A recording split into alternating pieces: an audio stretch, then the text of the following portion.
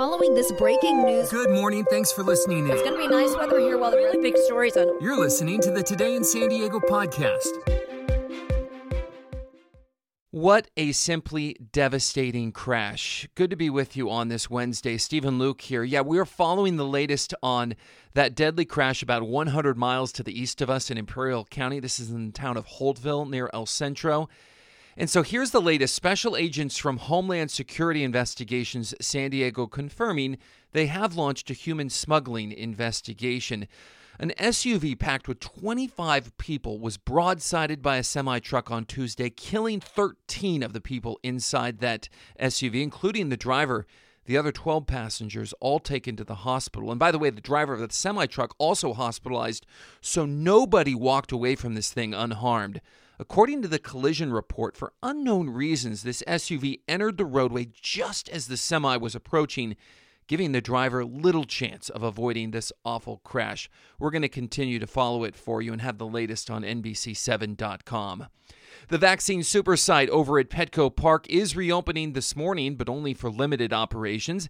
It's been shut down since Saturday because of shortages of the Moderna vaccine. Well, more doses have arrived, and now the priority over the next few days at that site will be given to people who have been waiting the longest for their second dose. The county says for sure they're going to be open today and tomorrow, but beyond that, they just don't know. They say it's going to be reliant upon vaccine availability. 376 new cases were reported yesterday. That's fairly low considering what we had been seeing more than a month ago. It's actually now been 3 full weeks since we've seen any daily case count over 1,000. There are 534 people hospitalized right now, which is less than half the amount of hospitalized patients a month ago. And we hate to pass this along, but 14 new deaths still reported yesterday. So just a reminder of how devastating this is. These are individuals ranging in age from their 40s to their 80s. California updated San Diego County's tier metrics on Tuesday, and so we are close to getting out of the purple tier. The only thing holding us back still is that stubborn case rate. It dropped from 15 last week to 10.8 this week. Still needs to get below 7 before we can move into the red tier and have some of those business restrictions lifted. It is a weather alert day, so let's talk to Sheena about your forecast. Good morning, Sheena.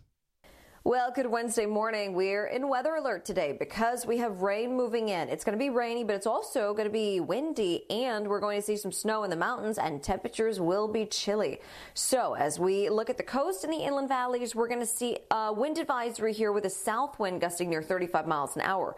For the deserts, a wind advisory with a west wind gusting near 55 miles per hour. And for the mountains, we could see 3 to 5 inches of snow above 5,500 feet. So what we're going to see are showers moving in mostly late morning, but also close to lunchtime. So the middle of the day today is when I think we're going to see most of the rain. We also have the isolated thunderstorm chance for the coast and inland valleys today. So as we head through the afternoon, we could be seeing some rainfall totals anywhere from about a half an inch to an inch. This is all going to be drying up later tonight, but just make sure that you have an umbrella as you head out today. And in the mountains, we're going to have some low visibility as that snow is falling too. Temperatures are going to be chilly as we head through the afternoon, only around 60 for a high at the coast and the inland valleys. Mountains, of course, will be around freezing, especially higher elevations where we do see that snow falling. So roads are going to be pretty treacherous. Tomorrow, we're going to be dry across the entire county, and we're looking mostly dry as we head into the weekend, Stephen. Another local bowling alley is closing its doors. Sad to say, Kearny Mesa Bowl is going the way of Mira Mesa lanes because both of those have announced that they are closing for good in the past month now. Both casualties in part due to pandemic restrictions. 3 games in, you could say the Padres' spring training season is now finally and officially off with a bang.